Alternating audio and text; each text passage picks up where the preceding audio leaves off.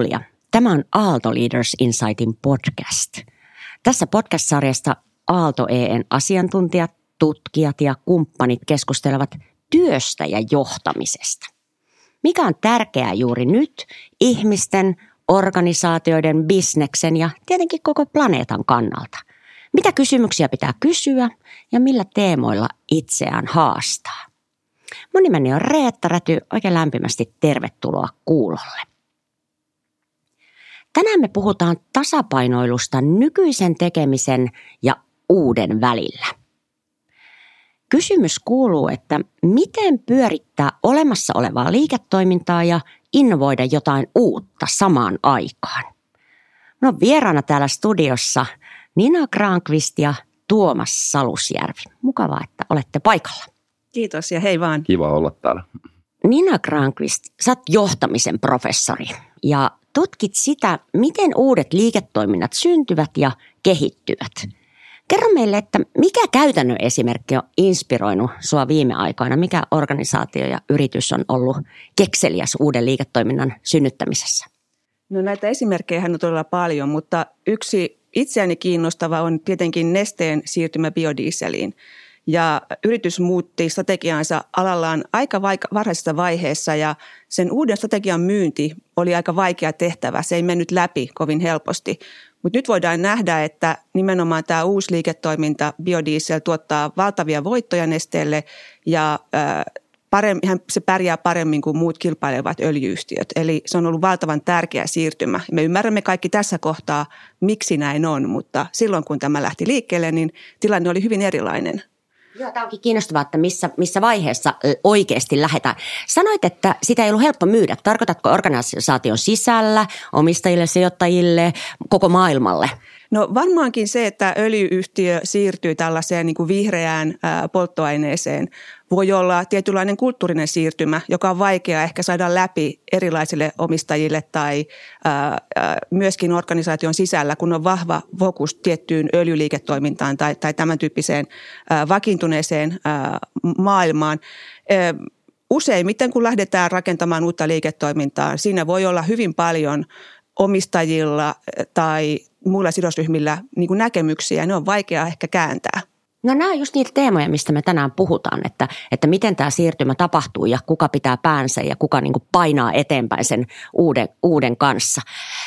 Johtaja Tuomas Salusjärvi, sä oot Valiolla töissä ja vastuussa kasvuliiketoiminnasta ja uudistumisesta, eli päivän aiheista. Nyt on lupa puhua omasta työstä. Miten Valio on onnistunut viime aikoina lanseeraamaan uudenlaista liiketoimintaa? Onko sulla mielessä joku esimerkki, joka kuvaisi sitä?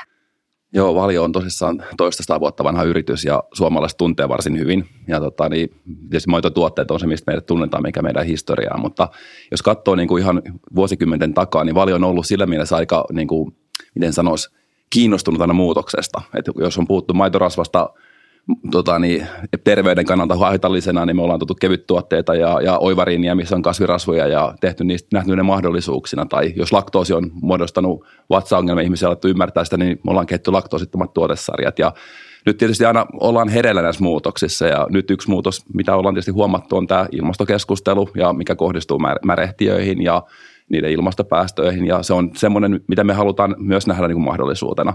Ja me on parikin eri kautta taklataan niin kuin tätä asiaa, joista yksi on tietysti se, että meillä on ohjelma, millä me pyritään tekemään ilmastoneutraali maitoketju ja tehdään isosti töitä. Muun muassa perustaa ST1 kanssa biokaasun ympärille oma yhtiö, jolloin koko meidän niin kuin arvoketjun biojakeet muutetaan biokaasuksi, jolla voidaan korvata fossiilisia polttoaineita. Ja sitten toinen vaihtoehto, mitä me nyt ollaan tuotu, on meidän Ordigood kaurapohjaiset tuotteet. Nähtiin jo ehkä 5-6 vuotta sitten, että tämmöiset non-dairy-vaihtoehdot lähti kovaan kasvuun, mutta siellä ei oikeastaan isoja pelureita hirveästi ollut. Ja kokeiltiin, että pystytäänkö me siinäkin liiketoiminnassa toimimaan, että pystytäänkö me kehittämään kilpailukykyisiä tuotteita sinne. Ja iloksemme huomattiin, että pystymme ja teimme lanseerauksen 2018 ja se on mennyt aika hyvin ja ollaan sitä edistetty ja ollaan nyt oikeastaan monella mantereella ja useilla mailla Ordigood-tuotteistolla ja kasvuvauhtia ja tavoitteet on tosi kovat. Me mennään, varmasti puhutaan lisää tästä niin kuin, tässä tapauksessa kauratuotteista ja niin kuin, voisiko sanoa näin, että maitoyhtiö tekemässä niin kuin, niitä kilpailevia tuotteita itse. Niin mennään tähän valioesimerkkiin tässä keskustelun myötä. Mutta avataan tähän alkuun sitä, että miksi monien yritysten heikko lenkki on just se, että miten kehittää ja lanseerata uudenlaista liiketoimintaa samalla kun pyöritetään olemassa olevaa bisnestä. Mikä tässä niin sanotussa kaksikätisyydessä on hankalaa? Mua kiinnostaa se, että onko se niinku käytännön ongelma, onko se kysymys työjaosta, siitä mihin pannaan niinku henkisiä paukkuja vai onko se niinku luovuusjuttu tai uskallusjuttu, rohkeusjuttu. Mistä siinä on kysymys? No varmasti kaikista näistä, eli tämmöinen kaksikätisyys on vaikea, koska se vaatii toimintaa kahdessa eri logiikassa periaatteessa. Eli kun ajatellaan olemassa olevaa liiketoimintaa, niin tavoitteena on toiminnan tehostaminen, hyvä voitto, kate, prosessien kehittäminen, sen tehokkaan koneen jatkuva niin kuin trimmaaminen vielä tehokkaammaksi. Ja siinä on ihan omanlainen tavallaan niin kuin tehokkuuden logiikka. Kun me puhutaan taas sitten kasvuliiketoiminnasta ja uusien liiketoimintojen avaamisesta, niin silloin me puhutaan yrittäjämäistä toiminnasta, kokeilevasta toiminnasta. Me puhutaan tavallaan niin kuin epätehokkuudesta, koska innovointiin liittyy aina tämmöistä niin kuin slackia, eli turhaa tyhjäkäyttöä ja vääriä valintoja ja monia muita asioita. Siinä mielessä on tärkeää mitata siinä tilanteessa tiettyjä milestoneien tai tavoitteiden saavuttamista tai vaikkapa markkinaosuuden kasvua tai kehitystä suhteessa kilpailijoihin niillä uusilla aloilla. Ja myöskin tämmöinen markkinan luomisen tavoite on siinä. Asiakkaita ehkä ei ole olemassakaan vielä. Eli tavallaan niin kuin yrittäjämäinen kokeileva toiminta versus tällainen tehokkaan koneen trimmaaminen, ne on kaksi eri logiikkaa ja sen takia se on vaikeaa. No mitä ajattelet Valiolla nimenomaan? Tässä kuvataan tätä, niin kuin sanoit itsekin, että perinteinen niin kuin vanha liikeyritys tekemässä tämmöistä uutta, ketterää, innovoivaa. Miten se käy teiltä? No se on ihan äärimmäisen vaikeaa. Mun mielestä se oli hyvin sanottu siinä, että jos ihan in real life miettii sitä siellä yrityksen sisällä, että mihin pyritään, niin on kaksi tosi eri asiaa. Että jos me pyritään niin kuin arvoyhtinä siihen, että meidän viimeiselle tilille jää rahaa, mikä annetaan omistajille. Että me periaatteessa maidon tuottajat omistaa Valio, me pyritään maksamaan niin paljon kuin mahdollista maidosta. Se on se, mikä heitä kiinnostaa. Ei he ole tekemässä exittiä Valiosta joskus 5 vuoden päästä miljardin hintaan tai muuta. Että ei, yrityksen arvon kohottaminen ei ole heillä ollut se primääri lähtökohta, vaan nimenomaan se, että me voidaan mahdollisimman tehokkaasti tehdä heidän niin kuin raaka-aineesta heille arvoa. Ja sitten jos miettii tämmöistä kasvuyhtiötoimintaa, niin kuin Nina mainitsi, niin Oatly, niin sehän ei ole koskaan tehnyt plussatulosta. Hän tekee niin 60 miljoonaa tappiota viimekin vuonna. Ja sen arvo on miljardeissa, kun ne listautuu. Että ne tekee rahaa siinä exit-vaiheessa. Niin se logiikka on niin eri, että jos sä yrität tehdä molempia yhtä aikaa, niin sä epäonnistut molemmissa. Ja sen takia se on käytännössä varmaan, en mä osaa sanoa, että onko hyviä esimerkkejä siitä, missä tämmöinen onnistus, mutta kyllä se niin hyvin vaikeaa varmasti on ihan ainakin tämmöiselle perinteiselle yhtiölle, mikä on jo vakiintunut. No innovaatiokielessä puhutaan just tästä yrityksen kaksikätisyydestä. Niina, mitä tällä termillä oikeastaan tarkoitetaan? No se viittaa ehkä perinteisesti siihen, että on tämmöinen niin kuin exploration ja exploitation.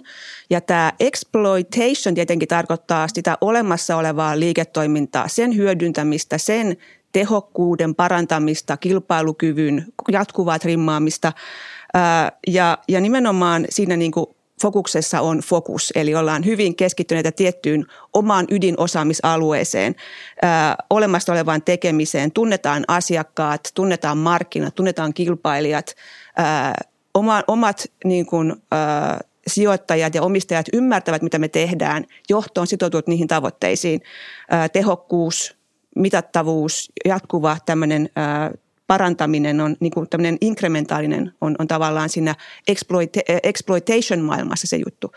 No taas tämä exploration on tavallaan se toinen käsi ja siinä on juurikin tämmöinen niin kuin etsiminen fokuksessa. Eli haetaan erilaisia uusia avauksia, ollaan luovia ja innovatiivisia, otetaan riskejä paljon ja voi olla, että harvoilla on se visio siitä, mihin mennään.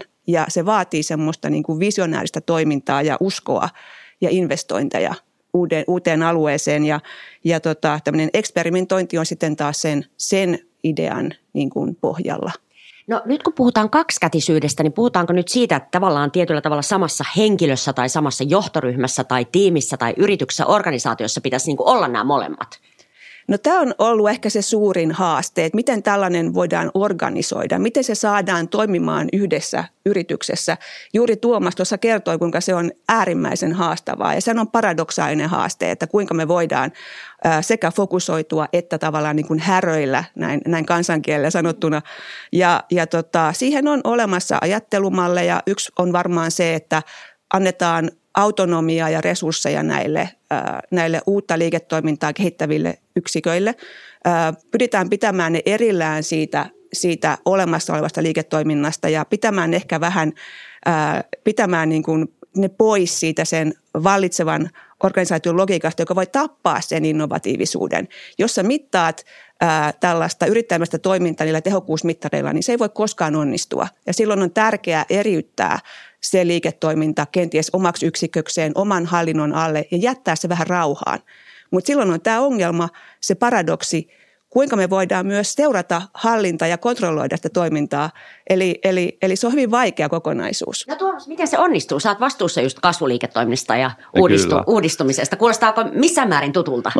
Mä oon kokenut nämä teorian käytännössä, eikä tehnyt kaikki virheet, mitä voi siinä matkan varrella tehdä. Vähän, nyt voi avautua hieman. Kyllä se niin kuin oppi on ollut just nimenomaan tämä, minkä Niina sanoi, että toi teoria, kun sen kääntää käytäntöön, niin se on mahdollista, ainakin meidän kokemusten mukaan. Että meillä oli isot liiketoimintayksiköt, joissa meillä oli vakiintunutta olemassa olevaa liiketoimintaa vakiintuneilla markkinoilla, ja ne samat liiketoimintayksiköt pyöritti meidän, sanotaan välipalaliiketoimintaa, välipalarahkoja, jogurtteja ja pyrki tuomaan sinne kairapohjaisia jogurtteja ja kannibalisoimaan itseänsä siinä. Ja kun meillä oli samat mittarit ja meillä oli samat resurssit ja oli isoja valtavia tuottoisia liiketoimintoja ja sitten oli pieniä hankalia sotkoa aiheuttavia tappiollisia liiketoimintoja, niin voi hyvin kertoa, että oli aikamoista vääntöä talon sisällä, että kuinka motivoida porukka tekemään sitä kasvuhankkeita, ja ei se onnistunut.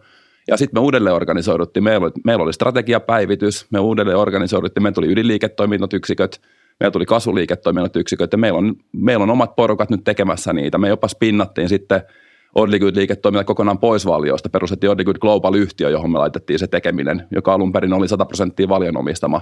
Johdettiin sitä niin kuin sitä kautta. Nyt me saatiin siihen joulukuussa kumppani Mandatum rahoituskierroksella mukaan ja nyt yhdessä niin kuin viedään sitä kansainväliseen suuntaan, mutta käytännössä se, että otti ne tyypit, kun teki sitä, jotka oli innoissansa, laittoi ne tekemään vaan sitä, antoi niille sen vapauden, antoi niille resurssit, sanoi niille, että tehkää tämä niin, että tämä lentää ei niin kuin meillä on Valiossa totuttu, niin se oli se keino oikeasti viedä sitä hommaa eteenpäin. No te olette tosiaan nähnyt sekä niin kuin, sen, miten se ehkä ei toimi ideaalisti ja sitten niin kuin usein on, niin vähän niin kuin kompuroidaan läpi siihen malliin, mikä tällä hetkellä toimii. Jos sun pitäisi nyt antaa joku neuvo itsellesi tai teille siellä alkuvaiheessa, niin mitä sanoisit?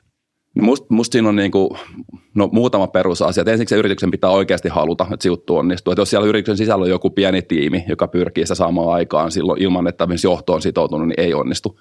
Että kyllä se sitten jää semmoisen hapuiluksi. Ei tule tarpeeksi resursseja ja aika nopeasti tapetaan se. Että siihen pitää hyväksyä se, että tuommoista kasvuliiketoimintaa ei voi suunnitella määränsä enempää, vaan se on tekemistä, kokeilemista ja oppimista ja uudelleen tekemistä.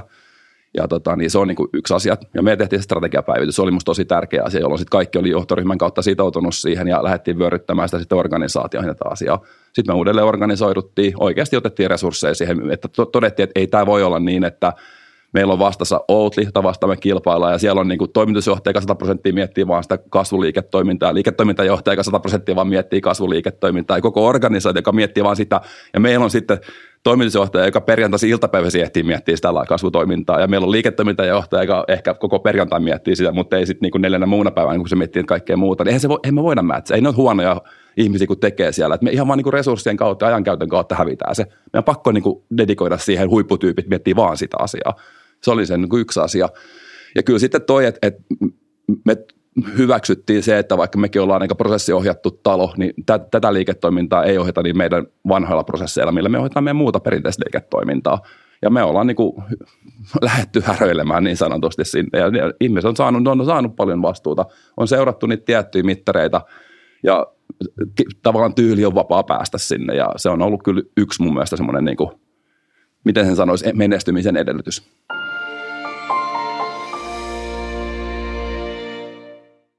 Tuomas, perätään vielä vähän tätä häröilyä, koska tämä on nyt kiinnostavaa, koska me ollaan niin kuin aika ytimissä käytännössä tai jutun kannalta.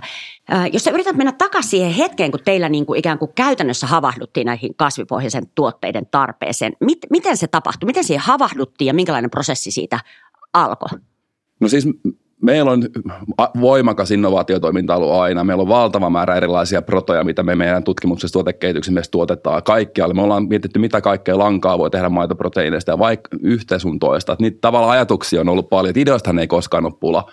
Ja sitten meillä on toimitusjohtaja vaihtui ja hän oli hyvin innostunut niistä. Hän oli sitä mieltä, että sanoi, että hei Tuomas, nyt tehdään näistä. Että nämä on semmoisia juttuja, että hän uskoo, että lähdetään tekemään, mitä pitää tehdä, että me saadaan nämä hommat kasvamaan.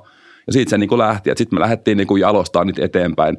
Lanseerattiin, tultiin markkinalle, testattiin mikä siellä toimii, mikä ei toimi. Mehän ollaan tehty niin kuin tietenkin liiketoimintasuunnitelmat perinteisesti ja just naureskeltiin Nikon kanssa, kun vetämme Early Goodia, että se mitä me 2017 tehtiin liiketoimintasuunnitelma, niin oikeastaan mikä sitten ei ole muu toteutunut kuin se top line growth. Että se me ollaan saatu aikaa, että se on kasvanut tosi hyvin, mutta ihan eri keinoin kuin me luultiin. Ihan eri jutut on niin kuin onnistunut siellä, ihan eri markkinoilla, ihan eri tavalla. Ja se on ollut mun mielestä semmoinen niin kuin matka, että okei, lähdetään pyrkimään tonne päin, mutta ei me pystytä silleen suunnittelemaan. Me vaikka Suomen jossain juustobisneksessä pystytään 3 vuotta eteenpäin suunnittelemaan aika tarkkaan se toteuttamaan se ja se on niinku, me ollaan hito hyviä siinä, mutta tämä oli niin eri peli, että ei me vaan voitu sitä suunnitella. Oliko se havahtuminen sitä, että hei, että nyt niin kuin siskon tytön rippijuhlissa niin kuin tiedostava nuoriso haluaa niin kuin Oatlyä vai oliko se niin kuin jotkut käppyrät, jotka te katsoitte, että ei hitto, meidän käy huonosti, jos meillä tässä mukana, tai te matkustatte maailmalle ja olette silleen, että Berliinissä kaikki vetää niin kuin vegaanista safkaa, tai mitä, kerro vähän siitä, että mihin te niin kuin havahdutte? Se on itse asiassa monen summa, että me ollaan tietysti tosi kuluttajalähtöinen talo ja me seurataan, meillä on niin kuin tytäryhtiöitä, niin kuin munkin tiimissä me on USA:ssa oma tytäryhtiö ja Ruotsissa meillä on tytäryhtiö ja me seurataan niin kuin trendejä maailmat tosi vahvasti, mitä tapahtuu. Meillä on sellainen tietty malli tietysti ollut, että miten trendit tulee esimerkiksi Suomeen ja sitä kautta me ollaan jotenkin 2-3 vuotta ehkä tiedetään etukäteen, että mitkä täällä tulee todennäköisesti trendaamaan ennen kuin se oikeasti näkyy kaupan hyllyllä. Ja se on semmoinen yksi juttu, missä me nähdään asioita, heikkoja signaaleita, ei näin toteudu silleen Suomessa kuin jossain muualla, mutta monta kertaa sieltä löytyy ideoita. Sitten tietenkin me tehdään kuluttajatutkimusta, meillä on edelläkävijäryhmiä ja me tiedetään, mitä tapahtuu ja vähän semmoista mallia luotu, että miten se sitten levii minnekin, mitä siitä voisi tulla. Ja aina se on semmoista arvaamista, siellä on hirveän paljon signaaleita ja kaikkea ei voi valita. Ja toi oli ehkä semmoinen summa sit siitä, että todettiin vaan, että kyllä me nyt näihin uskotaan, että tämä on semmoinen juttu, mikä me valitaan ja oli me muutama muukin juttu ja lähdettiin edistämään. Ja. No nyt kiinnostaa johtamisen professori. Miltä tämä kuulostaa sinun korvaasi, tämä niin kuin käytännön tilanne? No tämä kuulostaa hyvin paljon siltä, mitä olen itsekin monissa keskusteluissa ja koulutuksissa kohdannut. Eli tällainen niin kuin hyvin kokeileva, arvaamaton prosessi ja jotenkin eihän se yritys voi hypätä sinne optimaaliseen lopputulokseen, vaan on pakko käydä läpi se oppiminen ja pakko ymmärtää, että olemassa oleva tapa ei vain toimi. On pakko kokeilla uutta ja antaa tilaa niille uusille innovaatioille. Vaikkapa nyt tässä kuitenkin tässä Valion tapauksessa niin innovaatio on vahvasti yrityksen vähän niin kuin DNAssakin, mutta kyllä tässä on menty semmoisille aloille, jotka on haastaneet sen yrityksen niin kuin kulttuuria hyvin vakavalla tavalla. Eli jos hypätään, maidon tuottaja hyppää muun tyyppisiin proteiineihin ja muun tyyppisiin tuoteryhmiin, niin siinä on aikamoinen niin kuin tavallaan siirtymä. Ja tämä kannibalisointi on tietenkin aina se tärkeä kysymys. Ja myöskin tämä, että mistä ne ideat tulee, niin mun mielestä tämmöinen niin kuin trendien siirtymä Suomeen tai miten ne trendit kehittyy yli ajan. Ja se on tavallaan se oman niin kuin tutkimukseni ydin ja mielenkiinnon kohde. Eli miten ideat tai teknologiat siirtyy marginaalista valtavirtaan. Ja omankin elämän aikana jo on nähnyt tällaisia isoja siirtymiä. Ja niitä on kiinnostavaa seurata. Ne tuottaa uusia markkinoita ja tietenkin se kysymys silloin on se, että millä aikajänteellä, milloin on oikea aika lähteä mukaan, milloin on se aika laittaa ne resurssit siihen uuteen markkinaan tai trendiin, koska jos se lähtee liian aikaisin, niin sitten se ei tuota tuottoja ja se hiipuu se toiminta. Jos mennään liian myöhään, niin sitten markkinat on jo vallattu ja tullaan niin kuin perästä päin. Eli tämä ajoitus on hirveän tärkeä kysymys. Mistä sen tietää, milloin se oikea aika on? No se on. Onko se niin kuin matikkaa, intuitiota, visionäärisyyttä, säkää? No se on varmaan sekä visionäärisyyttä, tuuria että laskelmointia, mutta uskoisin niin, että täytyy ehkä vain kokeilla ja katsoa, milloin ne lähtee vetämään ne ideat. Ja ajoituksessa tärkein asia on se, että on varauduttu jo pitkään. Eli nollasta ei voi aloittaa silloin, kun joku toimintamarkkina syntyy, vaan silloin pitää olla jo vahva pohja ja ymmärrys siitä. Ja useinhan sitten yritykset ostavat siinä kohtaa sitä liiketoimintaa, osaamista vaikkapa yrityskaupoilla hankivat jonkun uuden yrityksen tai liiketoiminnan, jossa sitten tämä osaaminen on kehittynyt jo pidemmälle. Että jollain tavalla semmoinen valmiuden jatkuva kehittäminen on tärkeää ja ajoitusta ei voi koskaan sanoa, kellään ei ole kristallipalloa. Sen näkee jälkikäteen, mikä oli oikea aika, mutta niiden niin kuin betsien tai vetojen laitto sinne markkinaan, niihin uusiin tuotteisiin on se avainasia. Tuleeko teillä kiistoja tästä? Täällä on niin kuin perinteinen liiketoiminta ja uusi liiketoiminta, niin minkälaisia lähdetään siitä, että niitä tulee? Minkälaisia ne ristiriidat ovat? Kyllähän niitä tulee, että voi hyvin kuvitella. Mekin ollaan sen verran iso yritys, että monta kertaa tulee semmoisia not invented here-tyyppisiä asioita. Että jos mietit tuommoista niinku ihan tavallista tuotantolaitosta, että se mikä meidän niinku valtava etu on se, että me pystytään käyttämään, konvertoimaan olemassa olevaa meidän rautaa näiden tuotteiden tekemiseen, mikä antaa meille valtavan kilpailuedun toimia, joka tulee ilman minkälaista tuotantoa niinku markkinalle. Ne joutuu rakentamaan tehtaan, me tehdään pienillä muutoksilla olemassa olevat tehtaat niinku soveltuviksi näihin. Mutta on se tehtaan kulmasta, niin sinne tulee uusi raaka-aine, ehkä allergeenihallinta, sinne pitää tehdä investointeja, ne tuotteet on paljon vaikeampia tehdä, tulee sutta ja sekunda enemmän, ne joutuu muuttamaan koko niiden laatujärjestelmät uusiksi. Niin kyllähän se ymmärtäminen, että miksi tätä tehdään, että jos ei sitä kunnolla ole, niin kyllähän jokainen ymmärtää, että sellainen muutos aiheuttaa vastustusta. Ja kyllä sitä kautta se sisäinen viestintä ja se sitouttaminen on ihan avainasia, että saadaan tämä homma toimimaan. Missä bisneksessä te itse asiassa tällä hetkellä olette Valiolla? No me ollaan elintarvikebisneksessä. Meidän strateginen visio on olla meijeri- ja ruokatalo. Et me ei ole nähdä itseämme pelkkänä niin kuin meijeritoimina oikeastaan ollaan enää vuosin nähty, vaan me kyllä nähdään, että ruokatrendit muuttuu. Aina ne on muuttunut, jos mietitte niin omaakin lapsuudesta tähän päivään, mitä on syöty, mitä nyt syödään. Niin samalla tavalla se muuttuu entistä kiihtyvämpää tahtia tulevaisuudessakin. Ja me halutaan olla siinä muutoksessa mukana.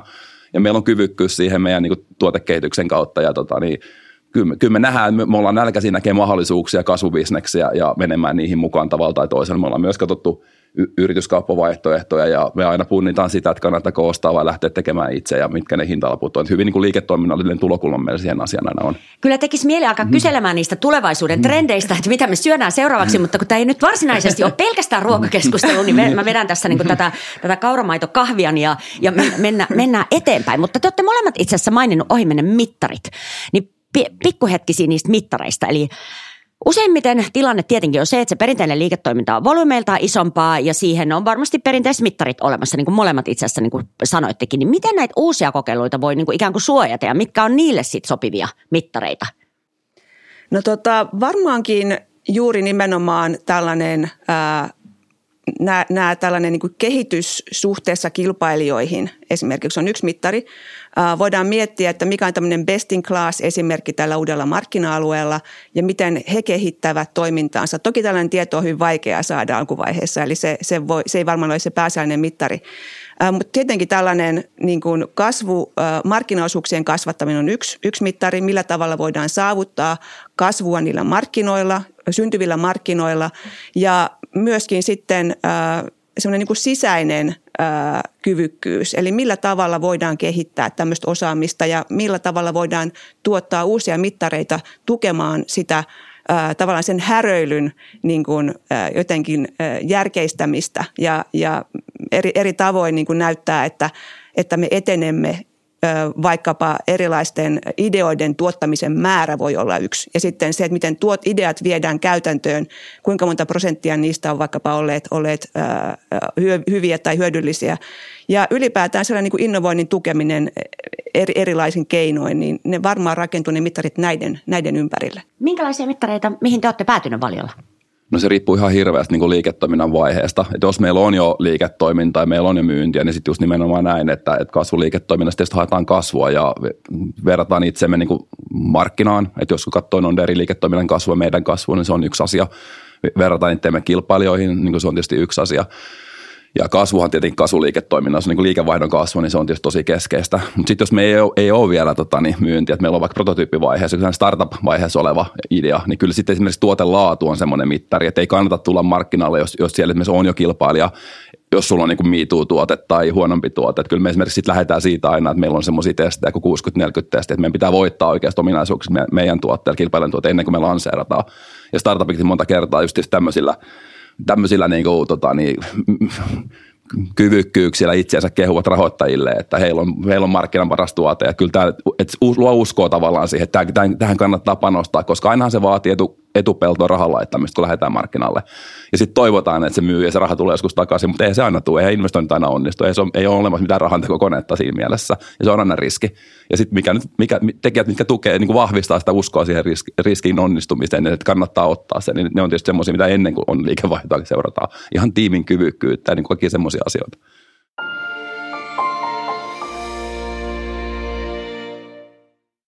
Hyvät kuulijat, tämä on Aalto Leaders Insightin podcast. Meillä on vieraana täällä studiossa Nina Granqvist ja Tuomas Salusjärvi. Mun nimi on Reetta Räty ja me puhutaan tänään siitä, että miten kehittää uutta liiketoimintaa ja sitten samaan aikaan pyörittää sitä perinteissä olemassa olevaa bisnestä. Nina, sä koulutat Aalto E-ohjelmissa muun muassa strategiaa, EMBA ja MBA-osallistujille. Ja voisi kuvitella, että tämä uuden liiketoiminnan etsiminen ja haarukointi, eli häröily, niin kuin tässä podcastissa sitä kutsutaan, niin kiinnostaa monilla toimialoilla. Millaista apua yritysjohtajat ja yritysten asiantuntijat hakee näistä koulutuksista?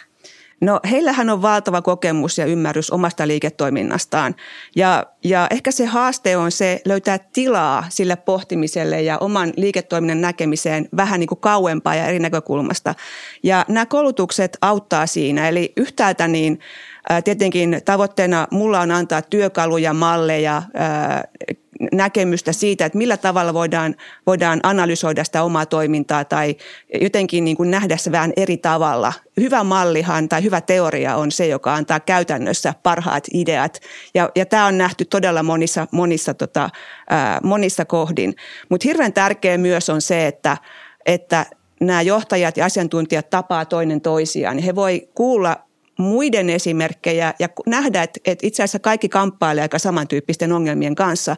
Eli kun ollaan vähän yksin ehkä sillä omalla asiantuntija-alueellaan tai siinä hierarkiassa, siinä omassa organisaatiossa, niin näissä koulutuksissa pääsee juttelemaan muiden ihmisten kanssa hyvin laajalti eri toimialoilta ja se on tosi tärkeää. Ja mä aina rakennan keissit, mitä mä käytän luennoilla, niin näiden keissien ihmisten kokemusten varaan, jolloin he oppii vahvasti toinen toisiltaan. Eli se on yhtäältä mallien ja teorioiden jakamista, mutta toisaalta tämmöisen niin kuin keskustelun, interaktion mahdollistamista se koulutus. Ja varmasti niin kuin inspiraatiota, koska kyllähän semmoiset niin kuin toisen keissit ja sekä se kompurointi että sitten se onnistuminen, niin kyllähän sitä jotenkin niin kuin säpäköityy, kun kuulee, että tietyllä tavalla aika samanlaisia juttuja eri toimialoillakin tapahtuu. Kyllä mä luulen, että se on hyvin tärkeä osa, tämmöinen vähän niin kuin vertaistuki jopa ja se, että voidaan niin kuin muiden samankaltaisten ongelmien kanssa kamppailevien asiantuntijoiden johtajien kanssa keskustella asioista. Ja sitten toisaalta, että saadaan niin kuin näkemystä siitä, että miten näitä voi ymmärtää tai käsitteellistää tai palastella tai ajatella niin kuin laajemmalla tasolla. Että se avainasia varmasti näissä koulutuksissa on se, että saa tilaa ajatella ja saa tilaa nähdä asiat eri tavalla. Ja mä koen, että valtavan monet lähtee näistä koulutuksista hyvin inspiroituneina, niin kuin sanoit. Ja ehkä myöskin voimaantuneina siitä, että aika monilla muilla on ihan samoja ongelmia ja homma ei aina mene ihan täydellisesti, mutta kaikki oppii niistä omista tekemisistään. Ja myöskin niiden parhaiden esimerkkien vaihto tietenkin totta kai niin kuin yleisesti ottaen tehostaa suomalaista liiketoimintaa, kun me voidaan jakaa parhaita esimerkkejä yli eli toimialarajojen. Joo, se on kyllä tosi tunnistettava ajatus, että kun saa niin kuin muutama askeleen taaksepäin siitä arkisesta härdellistä, niin kummallisesti alkaa niin kuin päässä vilahtelemaan jotain uusiakin ajatuksia, että sinne niin kuin tulee tilaa ja sitä se kouluttautuminen tietenkin usein onkin. Olisi Niina kiinnostava kuulla jotakin esimerkkejä teiltä molemmilta semmoisista toimialoista, jossa on jotenkin esimerkillisesti syntynyt uutta liiketoimintaa. Mitä keissejä käytät koulutuksissa?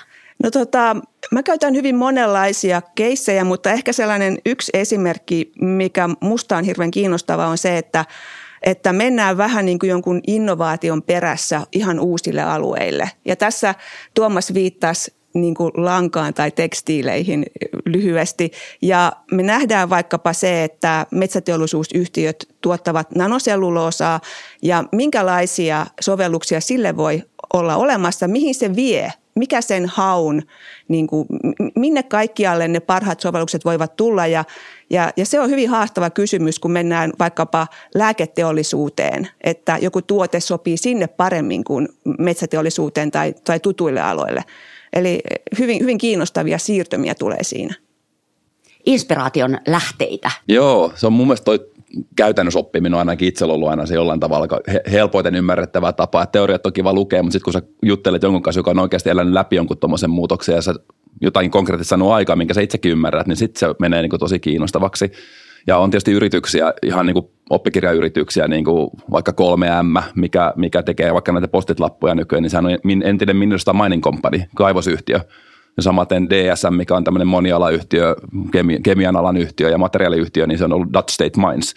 Ja musta Nokiakin on vähän sen tyyppinen, että kun misaapas yhtiöstä nykyiseen, niin onhan se monta kertaa uudistunut matkan varrella, koko tuotteesta ja logiikka on mennyt uusiksi. Se on musta hirvittävän kiinnostavaa, että millainen kulttuuri tämmöisessä yrityksessä on. Kuinka ne kerran toisen jälkeen läpi vuosisatoja, niin tulee uudestaan myllerryksistä ulos. Ja ainahan siellä on niitä palavia öljylauttoja matkalla, mutta sitten kuitenkin niin kuin selvitään siitä. Niin semmoinen niin kuin kulttuuri on mahtava. Ja se, mikä mulla on eniten jäänyt mieleen, on tämmöinen Borregaard-niminen metsäfirma Norjasta, mitä on sanottu maailman innovatiivisimmaksi metsäyhtiöksi, joka muistaakseni jo 80-luvulla niin lopetti tekemästä paperia ja selluloosaa ja meni just näihin. Ne oli esimerkiksi maailman suurin vaniliinin tuottaja kuusitukista ja tehnyt näitä mikroselluloosia lääketteollisuuden tarpeeseen muuta niin kuin kymmeniä vuosia. Ja mä oon niitä niin kuin, joskus aikanaan, kun olin meidän omissa talon koulutuksissa, niin heitä haastattelin, että miten he niin kuin toimii ja millaisia prosesseja heillä on. Että kyllä näitä hyviä esimerkkejä on. Tulihan se kulttuuri sieltä, kyllä se aina tulee, aina lopulta niin kuin tulee. Niin minkälainen merkitys sillä kulttuurilla on, että onko semmoinen kulttuuri, että me innovoidaan ja etsitään ja harukoidaan uutta? No se tuntuu jotenkin, ainakin näyttäytyy vähän tällaisena niin kuin heiluriliikkeenä, eli ensin ollaan todella innovoivia ja sijoitetaan paljon uusiin liiketoimintoihin, häröillään, menetetään rahaa, on haasteita. Sitten tulee toinenlainen tämmöinen heiluri, joka vetää sinne kulukuripuolelle. Ruvetaan kiristämään rahavirtoja, vaatimaan tehokkuutta, leikkaamaan toimintaa. Tietenkään ihan näin se ei voi olla, että sekä että. Ja tämähän on koko sen ambidexterityn tai kaksikätisyyden idea, että nämä molemmat kulttuurit elää. Mutta aika vahvasti nähdään sitä, että niin kuin varsinkin tämmöinen kulukurityyppinen kulttuuri on aika vahva monissa organisaatioissa ja sitten se, että miten se sallii tällaisen uuden liiketoiminnan. Kulttuuri on siellä pohjalla vahvasti. Myöskin sellainen, kun on pörssiyhtiö, niin on tiettyjä odotuksia osingosta tai millä tavalla me näyttäydytään meidän omistajille ja sekin vaikuttaa sen kulttuurin niin kuin johtajien ja monien muiden elementtien kautta. No varmasti. No mitä jos organisaatio on viritetty tehokkuuden osalta niin kuin ihan tikkiin, niin jääkö siellä luovuudelle tilaa? Missä määrin niin kuin tämä kaksikätisyys on tasapainolla tehokkuuden ja luovuuden välillä? No tämä on ehkä vähän sellainen kysymys, mitä mä itsekin pohdin paljon. Puhutaan niin kuin leanistä ja agileista nykyään ja jollain tavalla mä oon miettinyt sitä, että tämmöinen niin kuin ihan täysin lean-ajattelu menee vastaan tämmöistä innovointia, koska se vaatii sitä slackia, eli sä tarvitset niin kuin turhaa ja rönsyä innovointiin. Sieltähän ne lähtee niin kuin marginaaleista ja sieltä äärilaidoilta ne useimmiten ne uudet ideat. Mutta sitten tämmöinen niin kuin lean and agile-tyyppinen ajattelu on sikäli kiinnostavaa, että ideahan siinä on fokusoida resursseja tärkeisiin asioihin, mutta kuitenkin sallia itseohjautuvien tiimien niin kuin, toiminta ja kenties se voi olla tämmöinen tehokas tapa innovoida sikäli kun siellä otetaan sitten huomioon ja lähdetään kehittämään niitä ideoita, mitä ne tiimit tuottavat. Eli tämmöinen hierarkian madaltaminen kuitenkin liittyy siihen maailmaan. Että paradoksi on tämmöinen niin kuin lean versus slack, eli liinaaminen versus resurssien kuitenkin tietynlainen tyhjä käyttö, jota innovaatio vaatii. Mun mielestä niin kuin tuossa on kaksi asiaa ehkä. Toinen on varmasti se, että innovatiivisuuttahan voi olla tosi monessa eri paikassa yrityksessä. Eihän monesti mietitään tuotteita liiketoiminnalla, mutta että millainen on innovatiivinen HR-yksikkö tai millainen on innovatiivinen logistiikka tai millainen on innovatiivinen finance controlling-yksikkö. Ja kun oikeasti katsoo akateemista kirjallisuutta, niin esimerkiksi kaikista kannattavimmat innovaatiot tulee monasti niin kuin talousyksikön kautta yrityksiin. Eli ehkä tuosta vähän hae sitä, että jos sulla on hirveän niin kuin tehokkuutta ajava firma, niin myös sitä voi innovoida, miten olla tehokas. Ja sehän voi olla, laiskuushan on niin kuin suurin muusa innovaatioille monta kertaa, niin kyllähän ainakin me, kun me tehdään tuloksen parannushankkeita, kehittää meidän toimintaa, niin semmoinen laiskan rahan käyttö on monta kertaa, niin kuin, että on helppo tehdä asioita ja sitten on fiksu tapa tehdä sama asia. Ja niin monta kertaa se fiksu tapa on niin kuin puolet halvempi kuin se laiska tapa tehdä. Että jos sulla on vähän resursseja, niin se usein johtaa siihen, että sun on pakko olla vähän innovatiivinen. Ja itse asiassa TK-yksiköiden innovatiivisuutkin on tutkittu ja siinä on sanottu, että semmoinen pieni niukkuus on oikeastaan semmoinen niin yksi yhteinen elementti kaikista tehokkaimmille TK-yksiköille. Ja mun mielestä se johtuu siitä, että silloin on myös pakko fokusoida ja valita. Ja innovatiivisuus helposti johtaa siihen, että kun niitä hemmetin ideoita tulee niin paljon ja niitä on, niin kaikki innostuu niistä, niin jos ei kukaan koskaan karsi mitään, niin sitten se leviää kuin jokisen eväät se koko pakka. Mutta jos sun on tavallaan siitä runsaudesta valitaan parhaita, priorisoidaan, keskustellaan, lähdetään sitten tekemään niitä, niin sitten se alkaa muuttua niin kuin bisnekseksi. Tämä on niin kuin erittäin hyvä pointti ja ehkä se kysymys on juuri se, että millä periaatteella tehdään niitä valintoja, kuka tekee niitä valintoja ja siinä tulee jälleen se kulttuurirooli vastaan eli, tai jonkinlainen vallitseva toimintatapa ja jos pyritään estämään sitä kannibalisointia ja pyritään vankasti niin kuin ajamaan niitä omia etuja, eli tämä on niin kuin hyvin poliittinen prosessi myös organisaation sisällä. Siellä käydään monenlaisia taistoja ja väittelyitä siitä, mihin meidän pitäisi keskittyä. Eli siellä ei ole ehkä mitään välttämättä yhtä kantaa, vaan ne erilaisten niin kuin väittelyiden, keskusteluiden, erilaisten argumenttien kautta pyritään tuottamaan, että hei, tällainen fokus meillä pitää nyt olla. Eli miten ne valinnat tehdään tietenkin ajaa sitä pidemmän aikavälin niin kuin, kehitystä. No juuri näin. Miten ne valinnat tehdään? Kuulkaa, me aletaan paketoimaan tätä keskustelua. Mulla on vielä muutama pikakysymys ja pyydän sellaisia napakoita, lyhyitä vastauksia. Niina voi aloittaa. Millä toimialalla uinutaan, vaikka toimintaympäristö on selkeästi muuttumassa ja vaatisi uusia avauksia? No tämä on itse asiassa tosi hyvä kysymys ja ehkä se, mitä itse olen miettinyt eniten, kun tutkin aika paljon teknologiaa ja teknologista kehitystä. Eli jos tämä 2010-luku on ollut tällaista applikaatioiden ja suoratoistopalveluiden kehitysaikaa, niin 2020-luku tulee olemaan tämmöisen augmented realityn, eli lisätyn todellisuuden ja virtuaalisuuden kehitysaikaa. Ja mä itse vähän mietin, että missä määrin meillä ollaan herätty siihen kaikkeen, mitä se vaatii, kun me puhutaan sisällöistä ja kommunikaatiosta ja asiakkaiden tottumuksista, joita ollaan vasta nyt itse asiassa luomassa. Ja tämä on ne teinien keskustelut, mitä mä kuulen, johon mulla on vaan pieni näkymä ja pieni ymmärrys, mutta mä näen, että he menee johonkin ihan muuhun suuntaan, nämä niin kuin virtuaalinatiivit. Tässä meillä on aivan takulla miettimistä. Tuomas, kysymys. Toimari kertoo saaneensa suihkussa loistavan idean. Miten sen todellista loistokkuutta voisi lähteä arvioimaan? Mitä kannattaa kysyä tai miettiä? Lähtökohtaisesti mä oon päättänyt aina, että mä oon suhtaudun positiivisesti jokaiseen uuteen ideaan, vaikka mä olisin kuullut sen 100 kertaa, vaikka mä olisin 100 kertaa todettu, että ei tässä ole mitään. Niin aina on mahdollista, että nyt on tullut uusi aika, on tullut joku uusi kulma siihen, se sama idea onkin hyvä. Ja meillä on sellainen tapa, että me tehdään jo kaikista ideoista niin sanottu feasibility study, vähän semmoinen niin kuin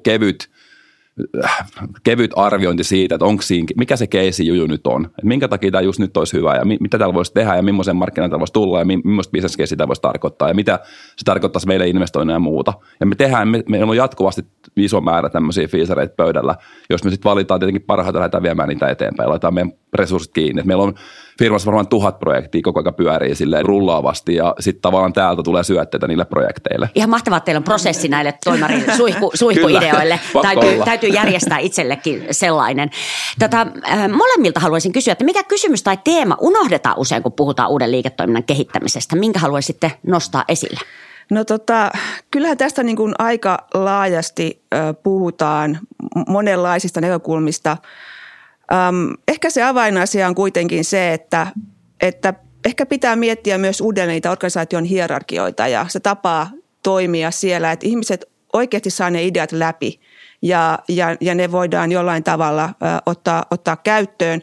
Minkälaisia prosesseja voidaan luoda ja tuottaa organisaatiossa, että tämmöinen sisäinen innovointi on tehokasta ja tuloksellista. Eli miten voidaan käytännössä innovointia niin kuin tavallaan organisaation saada tämmöisenä niin kuin prosessina läpi. Ja mun mielestä Tuomas kertoi tästä hyviä esimerkkejä. Mikä kysymys tai teema unohtuu, kun puhutaan uuden liiketoiminnan kehittämisestä? No varmaan siinä monta kertaa oikeastaan unohtuu, että mitä siinä ollaan niin kuin tekemässä. Että ollaan niin innoissaan siitä jutusta, niin sit se, että jonkun se pitää maksaa ja mitä sillä tavoitellaan. Että sitten voidaan verrata vähän niin kuin eri asioita toisiinsa ja jotenkin yhteismitallistetaan ne. Musta niin kuin hyvä esimerkki on vaikka elintarvikevienti, josta aina usein puhutaan, että se on niin haastavaa ja ministeritasoa myöten sitä tuodaan esiin ja mitä pitäisi tehdä. Mä sanon, että se on maailman helpoin asia. Mä voitaisiin viedä kaikki maita Suomesta ihan helposti pois, jos mitään ongelmaa. Meillä olisi markkinat olemassa. Sehän on ongelma siitä, että viimeiselle riville ei jää mitään. Että se on negatiivista. Että meidän tuottajat nyt sen sijaan, että ne nyt saa se reilu 40 senttiä litraa kohti, niin saisi sitten 25 senttiä litraa kohti. Missä ei kukaan eläisi Suomessa. Että tavallaan ei se vienti ole vaikeaa, vaan se, että miten se tehdään kannattavasti. No just näin. Hei, kuulkaa, vielä viimeinen kysymys. Mikä on vaikein uuden liiketoiminnan kehittämiseen liittyvä kysymys, jota itse mietitte nyt? Ja nyt mä en kaipaa vastauksia, vaan kysymystä. Jätetään se meille kaikille pohdittavaksi. No ehkä se siis ehdottomasti vaikein asia on se, mä tutkin itse tällä hetkellä kvanttitietokoneen siirtymistä laboratoriosta markkinoille. Mulla on tämmöinen suuri hanke siinä ja tämä on niin kuin todella kiinnostava ja hankala kenttä siinä mielessä, että ne kvanttitietokoneet on vielä vähän niin kuin leluja tai prototyyppejä ja on vaikea nähdä ihan lopulta, että missä niitä voidaan hyödyntää ja mitkä on ne applikaatiot.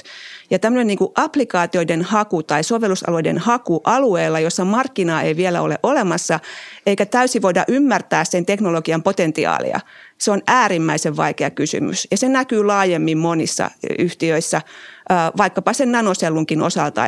Eli on tuote, jota voidaan käyttää johonkin ja voidaan etsiä, että mistä voi käyttää, kun markkinaa välttämättä ei ihan aina vielä ole olemassa. Eli se on äärimmäisen haastava kysymys. Kyllä mun mielestä niin kuin useita sellaisia perustavaa laatuisia olevia kysymyksiä meillä on pöydässä ihan liittyen tähän maailmantilaan tällä hetkellä. Se, että niin kuin väestö kasvaa yli 10 miljardin nykyisestä vajasta 8 miljardista ja ruokaa pitäisi tuottaa niille kaikille ilman, että me käytetään maata yhtä enempää kuin nyt itse asiassa vähemmän ja se nykyinenkin tapa tehdä on väärä. Niin kuin mikä tämä yhtälö toimii, on se sitten kauraa, mitä tuotetaan tai on se sitten maitoa, mitä tuotetaan, ne kaikki pitäisi mullistaa ne tuotantotavat ja kun me kuitenkin tarvitaan sitä ruokaa, emme voida alkaa tuottamastakaan sitä. Me ollaan sen äärellä, että kaikki pitäisi mullistaa ja sen asian äärellä me jatketaan seuraavissakin podcast-jaksoissa. Oikein lämpimät kiitokset tästä keskustelusta. Mun nimi on Reetta Räty ja kiitän kaikkia kuulijoita siitä, että annoitte tälle keskustelulle aikaanne.